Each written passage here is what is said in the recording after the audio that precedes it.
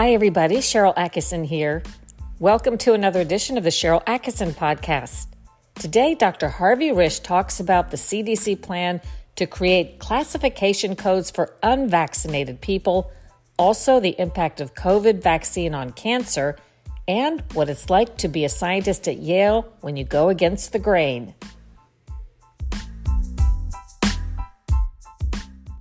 Reading just a little bit of what Dr. Harvey Risch recently wrote, he says, the CDC recently codified International Classification of Disease Codes for COVID-19 vaccine status.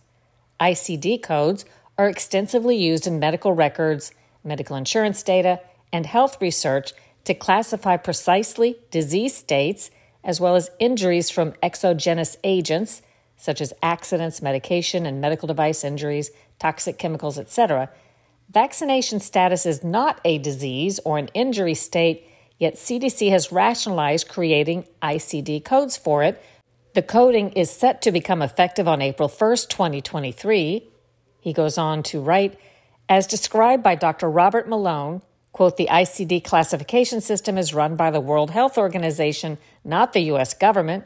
The vaccine status ICD codes were developed by the U.S. Centers for Medicare and Medicaid Services some 9 months ago, and CDC is implementing them. Well, all of this sounds a bit arcane, but it struck me as I read this article as potentially very important. And Dr. Risch agreed to talk with us today to explain why. So he's going to talk about the CDC plan to create classification codes for unvaccinated people. Also, interestingly, the impact of COVID vaccine on cancer. There's been a lot of talk about that, a lot of speculation. Since he specializes in cancer, I thought he was a great person to ask about this. And I also asked him what it's like to be an esteemed scientist at an establishment institution like Yale when you go against the grain, something that used to be embraced as part of science in a way that truth is discovered. But today, as we know, that can be the kiss of career death. Dr. Risch is a senior scholar at Brownstone Institute, a physician and a professor emeritus of epidemiology at Yale School of Public Health and Yale School of Medicine. His main research interests are in cancer etiology, prevention and early diagnosis, and in epidemiologic methods. So here is Dr. Risch.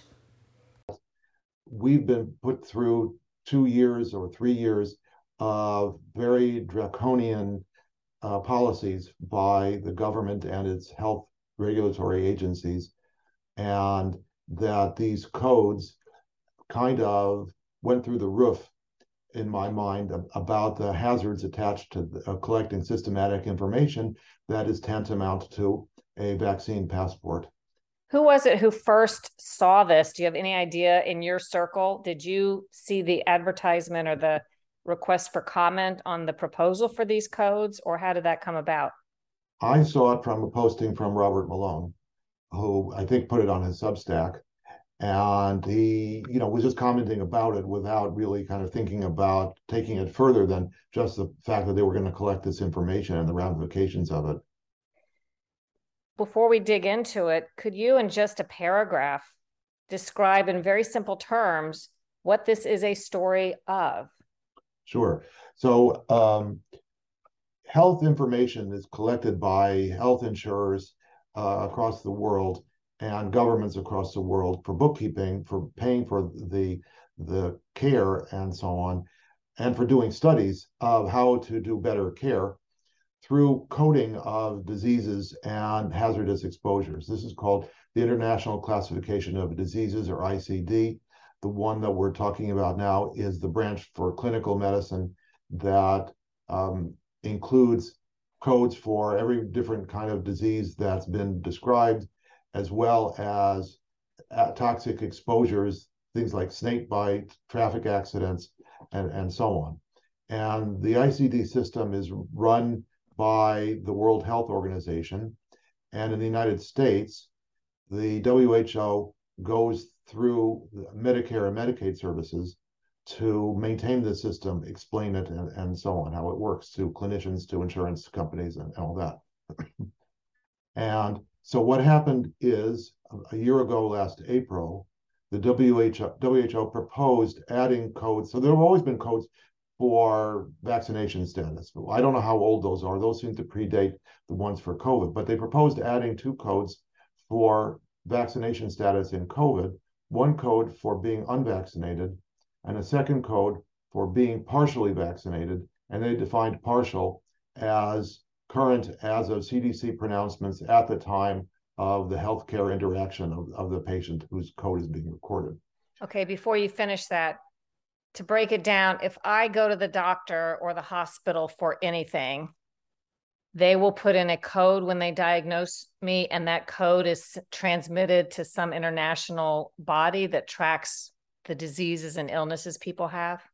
Well, not exactly. They will, for example, if you have your gallbladder removed, so you go to the doctor, you'll get a diagnosis of cholecystitis, that's for inflammation of the gallbladder, and that has a code, and that'll go to your insurance company. And if you're over 65 or in Medicare or Medicaid, it'll go to them also. And they keep track of it. The insurance companies do it because they're the ones who have to pay, and I guess Medicare also, they pay the doctors, the hospitals, the labs, and so on. So all of this is just kind of banal record keeping for the most part. The insurers also use the information to be able to say, well, did people who have exposures to this kind of circumstance have higher risk of getting this other kind of outcome? So they do comparative studies to try to understand the medical care system as a whole through all of this coding and all of the data. The data are nominally, they are maintained in very confidential circumstances on individuals protected by HIPAA laws. But on the other hand, they're analyzed in groups, which protects the confidentiality, but still allows the insurers and the government and health researchers to have access to group data to be able to do analyses of these kinds. Okay, so please continue back to them wanting to create new classifications regarding COVID vaccine. So the bizarre circumstance in creating these vaccine codes is that they didn't create a code for fully vaccinated. And there's now on a public website some text of discussions between the health insurers or their representatives and I guess each other and I think the Medicare people about creating these codes and what they were going to be used for. And the sense that I got from this discussion is that they consider not being vaccinated to be a hazardous exposure. Now, I can't think of anything in the world where if you don't do something in just your general life, I didn't drive to the store, is that a hazardous exposure? It makes no sense to have this bizarre backwards worldview. And the only reason they could have this backwards worldview is they consider full COVID vaccination to be the non-hazardous category. That's their baseline category. Everybody who's fully vaccinated in their terms are the safe people, and the unvaccinated and partially vaccinated people are the hazard people that have to be recorded because of their hazards. This is obviously backwards, and it's backwards even because the government has said it's backwards, because the CDC put out on its website of August 11th of last year the statement that the vaccines do not substantially prevent transmission of COVID. They said that the 2 doses of the vaccines have a minuscule benefit in suppressing transmission, and booster doses have, at best, a transient benefit that wanes with time. And everybody in public health will say that, rational people in public health will say that anything you do as a policy in public health has to be sustained. You can't have a policy that has only transient benefit because it just doesn't do enough for imposing whatever the policy is on the population. You have to get some substantial benefit out of it in order to justify the imposition. So the CDC has said that the vaccines do not suppress transmission. That removes the government interest in vaccine mandates, for what that's worth. But it also says that there's no rational reason the government needs to be collecting this information in the first place, because it has no tangible benefit on anything that the government should be doing comparisons over in the medical healthcare domain, because there's no difference between vaccinated and unvaccinated people. And on top of that, obviously, every individual dose of vaccine carries risks known and as yet unknown. So in addition to marginal, if any, benefit for people. You're exposing yourself to additional risk every time. Would there be some benefit to, if the public could get the information? One thing I see is you could actually tell who is the sickest. There's some claims now being made that, oh, COVID causes heart problems. It's worse than the vaccine.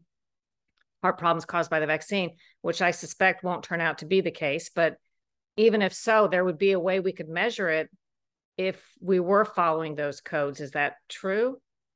Yes and no. The problem is that you can't infer from being unvaccinated or partially vaccinated that everybody else is vaccinated because there's no code for refused to divulge vaccine status, and there's no code for unknown vaccine status. And those are going to be large numbers of the population. And so you cannot subtract from the total the partially and unvaccinated people to get the vaccinated people. There's just no way to know. It would be wildly wrong to do that. And so there's no way you can look at vaccine damage, which is probably another reason why they didn't make a code for fully vaccinated, because that way nobody can actually address people who are vaccinated and their rates of heart attacks and strokes and cancer and things. One of the big fears I think people have, particularly in light of what's happened so far, is by people being marked one way or another, it gives the government such control. And you can envision a time, used to sound like science fiction or far-fetched, but you can envision a time when people display what the government doesn't like in terms of social or political behavior. Maybe you attended the January 6th rally for President Trump. Maybe it's you didn't get vaccinated. And suddenly, because the government has control over so many things now, they can make it where your credit card doesn't work, your car won't turn on, you can't buy groceries. What do you foresee with a system like this in today's environment?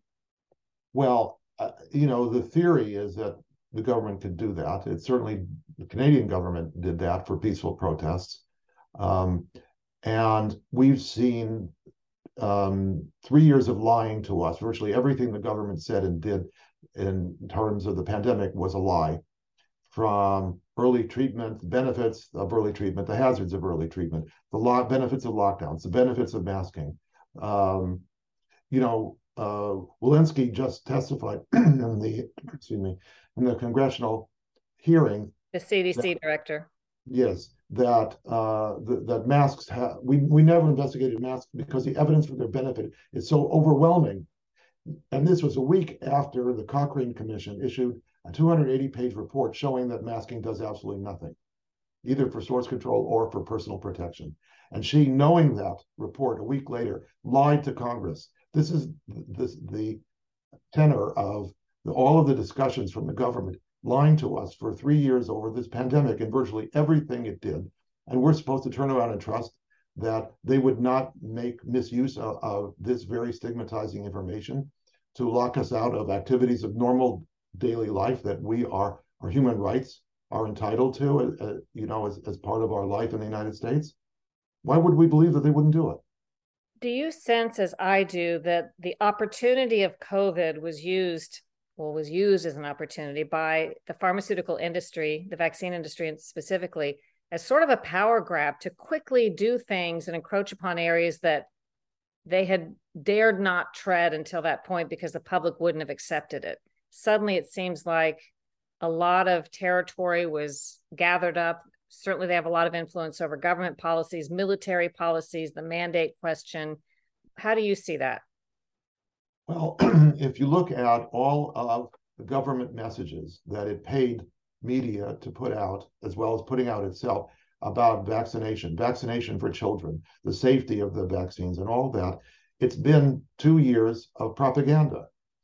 If you look at the fear of all the messages that have come out of the heads of the government COVID policymaking, so Dr. Fauci, Dr. Walensky, Dr. Birx, and all of them, and all of the fear-mongering messages that have come out of them through the state media, that all of this is calculated to be a psychological op to instill fear into people to controlling their behaviors. They've tried this in the past.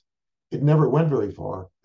In the SARS-1 and MERS and other pandemics that never went anywhere because those fizzled on their own. And so the propaganda just didn't go on long enough to make a big enough dent. But now SARS-CoV-2 lasted in the population long enough before the vaccines came out that that they were able to instill enough fear into everyday people that their behaviors were essentially controlled by fear-based decisions. And that's the problem here. Well, let me point to a couple of specifics. All the decisions that were made and the misinformation that was put out that I can think of points toward an outcome that drives you toward vaccination, even when the vaccines were not working very well or lasting very long. You can start with the notion that if we hadn't locked everybody down, much as the Amish went on with their daily lives, I did a story on that, and they got COVID quickly, it raced through their society. And they claim, and there's certainly nothing that counters this claim, that they had no higher incidence of overall deaths over time by letting it happen quickly than we did by dragging it out over many years.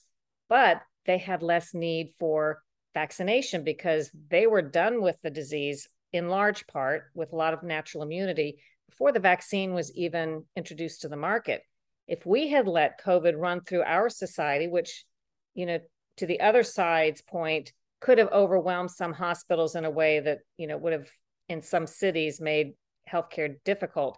But if it had been allowed to roll through society with SWAT teams of public health experts treating hotspots on a targeted basis, we could have been done with the supposed crisis before the vaccines were introduced. But the idea of all the things we were pointed to and everything that we did drove us into this fear state that kept us in seeming need of the vaccines when they came out.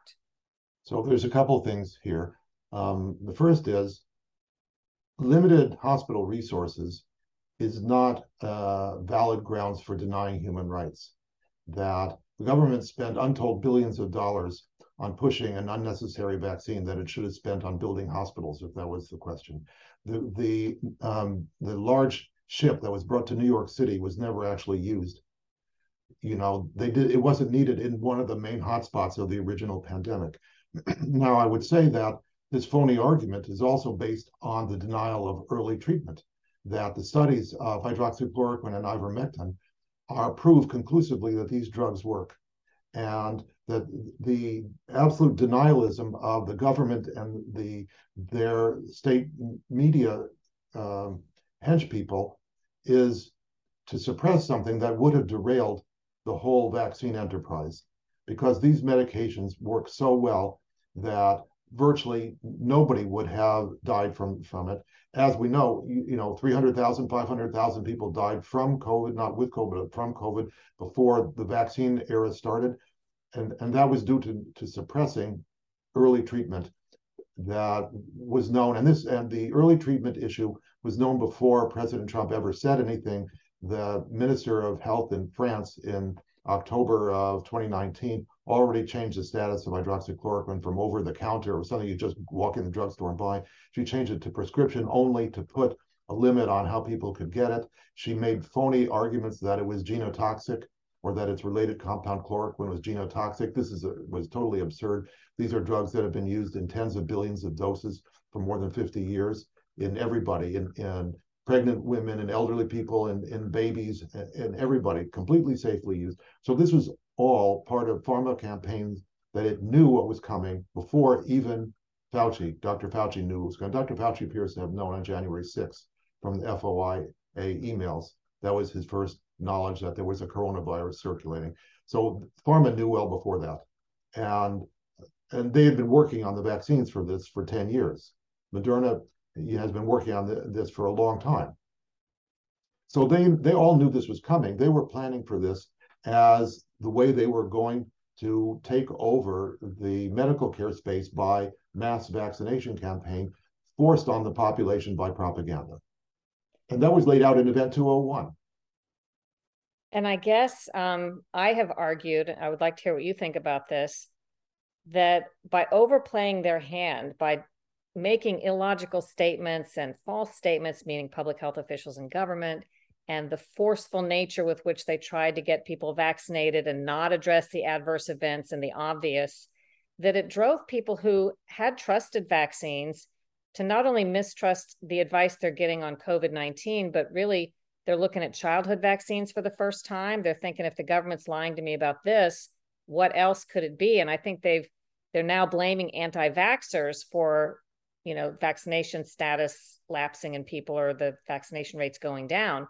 But I would argue they have only themselves to blame, because the way to build confidence in your vaccine system is to address shortfalls and assure the public you're constantly aware of and handling and improving vaccines when there are adverse events. But they've done quite the opposite. No, I agree with you. I mean, we've come to the point where we don't trust the government for anything. We've seen the Department of Justice go completely politicized, the FBI go completely politicized. It's not just the healthcare administration, it's the whole government run amok in the administrative state. And so why would we trust the government telling us anything at this point until they prove to us that they're being honest? What should people do you think, about this proposed coding system? I think everybody needs to contact their congresspeople and senators and write letters and express their dissatisfaction with a system that is more stigmatizing than AIDS. If this information were to be provided to anyone outside of the rightful holders of the privacy information, it's extremely stigmatizing. And there's nothing to stop the government from doing that, because if they do it, how can you claw it back? How can you ever get it back? What are you're going to sue the government? It's too little, too late. There's nothing stop. There's no checks and balances to keep the government from doing anything that it wants to do to smear or target people that it thinks it wants to control. Well, sadly, I've started to believe that the federal agencies are more powerful than, I call them the persistent bureaucracy, are more powerful than the political figures who oversee them. Number one, they donate the interests that support the federal agencies, which are, military contractors, the pharmaceutical industry, these powerful industries, donate to members of Congress to not tamper with these federal agencies in the way that maybe they should be tampered with. And secondly, I think, they're just so much tied into the power these federal agencies have over, should be the other way around. But it seems to me they bully the members of Congress, and they use the leadership of both parties. When I talk to members, both Democrats and Republicans, they're not allowed to do things that they want to do in terms of oversight, because their leaders are co-opted and on board with these notions of letting these agencies continue as they have. Otherwise, I think it would only be logical at this point to rebuild CDC from the bottom up, because by their own admission, they failed at the only job they had, preparing for a pandemic with trillions of dollars spent over the years, and made the wrong move and seemed utterly as if no preparations had ever been made for a pandemic when this broke out. And yet no changes have been made. And Congress kind of makes a little bit of noise about, yeah, we got to do something, we got to look at it. But I don't think anything big is going to be done. Well, there's two things. First of all, there are 21 doctors in Congress, or in the last Congress anyway. And I'm not sure if that includes the Senate, but none of them said anything throughout the entire pandemic. They're all PAC money controlled as to what they're saying. Rand Paul, spoke out a bit, but didn't get to some of the real issues. He was good on the issues he took on, but didn't get to enough of them.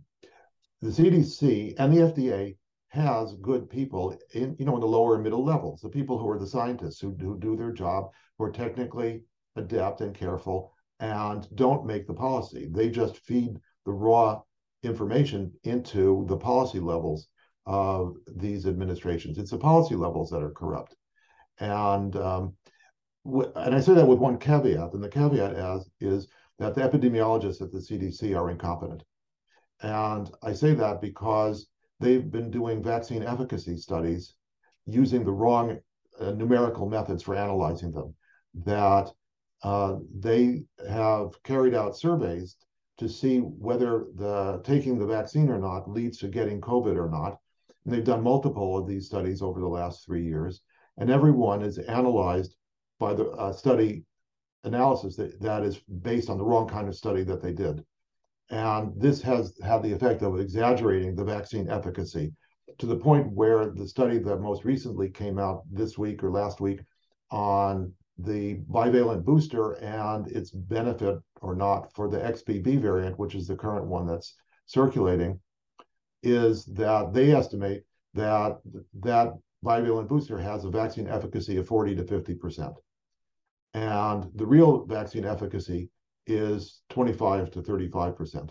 They exaggerated it because of misuse of statistics that every one of those authors should have known better. They're all PhD or MD scientists who are doing epidemiological analyses and should know exactly the right methods for use based on the study as they carried it out.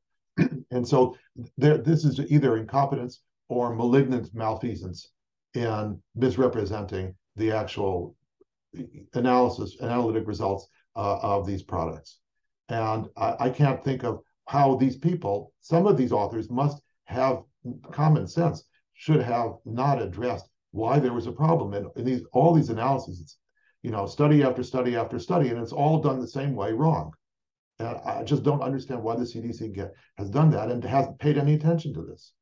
I don't get it either. I mean, there was the case, and I urge people to go to CherylAxon.com. I've pasted up there at the moment. We're talking around February 10th, 2023, a story I did about Democrats and Republicans going on camera and talking about how their parties wanted to cover up vaccine autism link hearings and all kinds of stuff. I think that's really important. On CDC, there was the case probably about 2 years ago. Congressman Thomas Massie caught them lying. I don't use that word very much on news coverage, and if people follow me, they understand why. But in this case, they intentionally knew this information was wrong that they were putting out. They admitted it to him on the phone about the vaccine. I'll tell you what that was in a moment. And they continued to distribute after promising to correct it. They continued to give the misinformation in webinars to doctors and leaving it up on their website.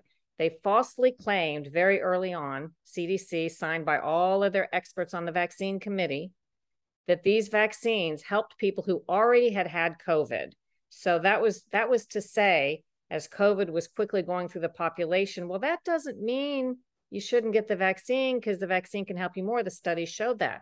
Well, the initial studies didn't show that at all, quite the opposite. And when they knew this was a misrepresentation, they pretended that Congressman Massie brought it to their attention that nobody on the committee had read the studies or noticed that this false information somehow got written up at CDC and they all signed on to it. They were kind of saying, oh, bully for you, Congressman Massie, that you discovered something we all missed. But then, as I say, they continued to distribute the misinformation after he recorded these phone calls with them admitting it. And it's hard to come up with any reason why they would do that other than corruption. So I think it's a little more complicated than that on vaccine efficacy. In already people who've had COVID, there are some studies that show some small amounts of benefit. There are also studies that show a big hazard. I'm sorry, before we go into that discussion, this was before there were any other studies showing that. I agree that they have come up with studies since then that claim some benefit. Okay. The point is, this all happened initially before there were any studies. The CDC falsely claimed that the first studies proved a benefit when they did not. And I think that misrepresentation prior to knowing anything else was very important at the time to sign on to something they knew had not been said. Well, I can tell you where that came from. That came, this is publicly discussed now, a conversation that Fauci and Collins, and I think a couple other people in the administration had with 4 scientists, Paul Offit, Akiko Iwasaki, who's from Yale, Peter Hotez, who was from Yale and is now at Tulane, I think. And I'm forgetting who the 4th person was. And they asked the scientists whether natural immunity was as good as vaccine immunity, and or how many doses of vaccine could be substituted for by natural immunity. And Hotez and Iwasaki said none, that vaccine immunity is definitive and natural immunity is not worth anything. And that discussion led them to take that viewpoint, which permeated everything that came from that. They did not have actual data at that time to make those claims, yet they did it. Paul Offit, I believe, said that natural immunity could count for 1 of the 2 shots, and that he was convinced to go along with 0 of the 2 shots. This was, of course, all wrong, contradicted 2 millennia or more of evidence that natural immunity is very strong for infectious diseases that is known to the ancients. And, so this was already malfeasance going on that into the process of deciding that people who've already had COVID should still be vaccinated because they'll get some better benefit. And it's irrational because, as we've seen, no mandates have ever said you have to have COVID and be vaccinated in order to be protected enough. That if vaccination status is sufficient, then it doesn't matter whether having had COVID before and being vaccinated is better. The better than what the mandate says is irrelevant. You only need what the mandate says. And natural immunity was known then, is known now, to provide longer, what's called more durable protection against reinfection compared to vaccine immunity. Vaccine immunity, the studies show, it lasts about 6 months. Natural immunity, there's a dozen studies that show it lasts from 6 to 13 months. So there's no question that we know for COVID, for Omicron, that natural immunity lasts better than vaccine immunity. After a short break, the COVID vaccine and cancer. I have two final questions in our final couple of minutes, so we'll just touch upon them. But first of all, and this is, we could do a whole nother discussion on this if you know anything about it. And if you don't have comments, that's fine as well. But I noticed you have a special interest in cancer. And I'm wondering if you've been able to make anything from anecdotal discussions or reports that somehow there is an increase in cancer rates due to or because of the COVID vaccine, and or is it because of COVID? So this is going to be difficult to disentangle. The initiation of new cancers takes basically a long time. So the cancers that occur the quickest are the blood cancers, leukemias and lymphomas. They can take 2 years, 3 years to come to diagnosis, maybe. The shortest solid tumor that I know of is lung cancer, which takes 5 to 10 years. Pancreas cancer takes 10 to 15 or 20 years. Bladder cancer takes 20 years or more. Colon cancer takes 30 to 40 years. So nothing that you do, either from COVID or from vaccines, will cause a new cancer, except for maybe a few years on that we're starting to see now with the blood cancers. The second thing is that the immune system keeps cancer cells in check. And if you disable the immune checking system, cancers that have started to grow will be able to grow faster and more, but they've already started. So they've gotten a head start. And that's why you may see cancers that either have not yet been diagnosed but are already present, or cancers that are in remission, like breast cancers, that where the remission can last 20 years, and suddenly all these cancers are being reawakened because of the vaccine that has been like a blast of disablement to the immune system. So the checking that the immune system does becomes disabled, and these cancers come to diagnosis. So they're not being created new, but they're already there. Nevertheless, they wouldn't have happened had the vaccine not been delivered. Well explained. Thank you. And then my last point is, what is it like being affiliated with Yale, but having scientific opinions that, while quite logical and certainly in line with thousands of other scientists, but who are usually smeared if they say it, what is it like having these opinions, but also being affiliated with Yale? Do they mind that you speak of these things and study these topics? Well, Yale has a very significant, important tradition of academic freedom. It goes back to our 1974 Woodward report, where we dealt with academic freedom in the wake of all the Vietnam era protests and so on. And so we support this. And my dean at the time put out a statement. He called me contrarian, but I think that's just kind of a language thing.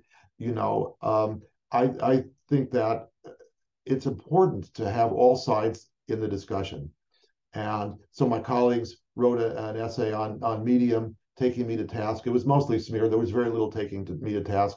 They never even investigated that my PhD is on mathematical modeling of infectious epidemics, and I published on that. And, you basically, freedom of academic speech means that the reader, the listener, the viewer looks at everything and draws one's own conclusion about the validity of the viewpoints expressed. And that's the way academia should be. And Yale has been pretty good about that, and why I've loved working at Yale all this time.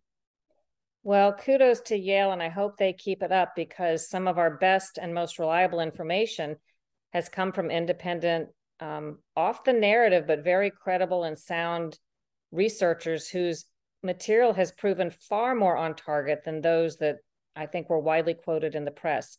I'm talking about you, Dr. Jay Bhattacharya. There are many to name, because I don't think they're fringe minority. I think you all are when you get outside the public health, I guess what we call the current establishment, your views are not so contrarian, I don't think. But I'm glad that Yale is allowing you to continue in this area of study because it's super important. So thank you for joining us. A pleasure to talk with you. By the way, in the article I read that Dr. Risch wrote, he concluded by saying, the government itself, through the CDC, has determined that vaccination status is not of policy importance. There can thus be no compelling interest for the government to forcibly collect this information against the wishes of the population, even if it were not stigmatizing. So much more so after the government has spent the last 2 years, he says, publicly demonizing unvaccinated people for their rational and legitimate personal health choices.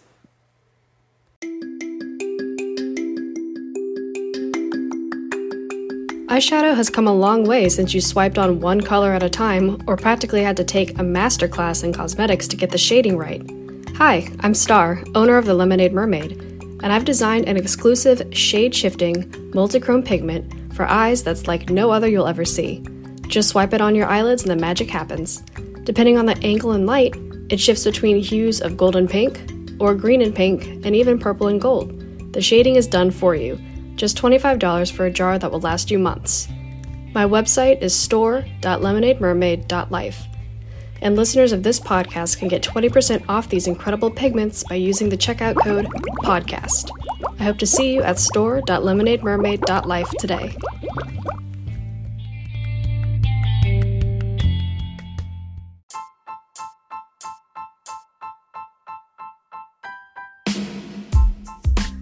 I hope you enjoyed today's podcast and that if so, you'll leave a great review, subscribe to it, and share it with your friends.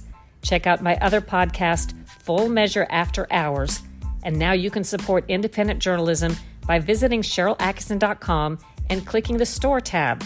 There are some thought-provoking and fun products designed exclusively for independent and free thinkers like you, with proceeds benefiting independent reporting causes. Do your own research, make up your own mind, think for yourself.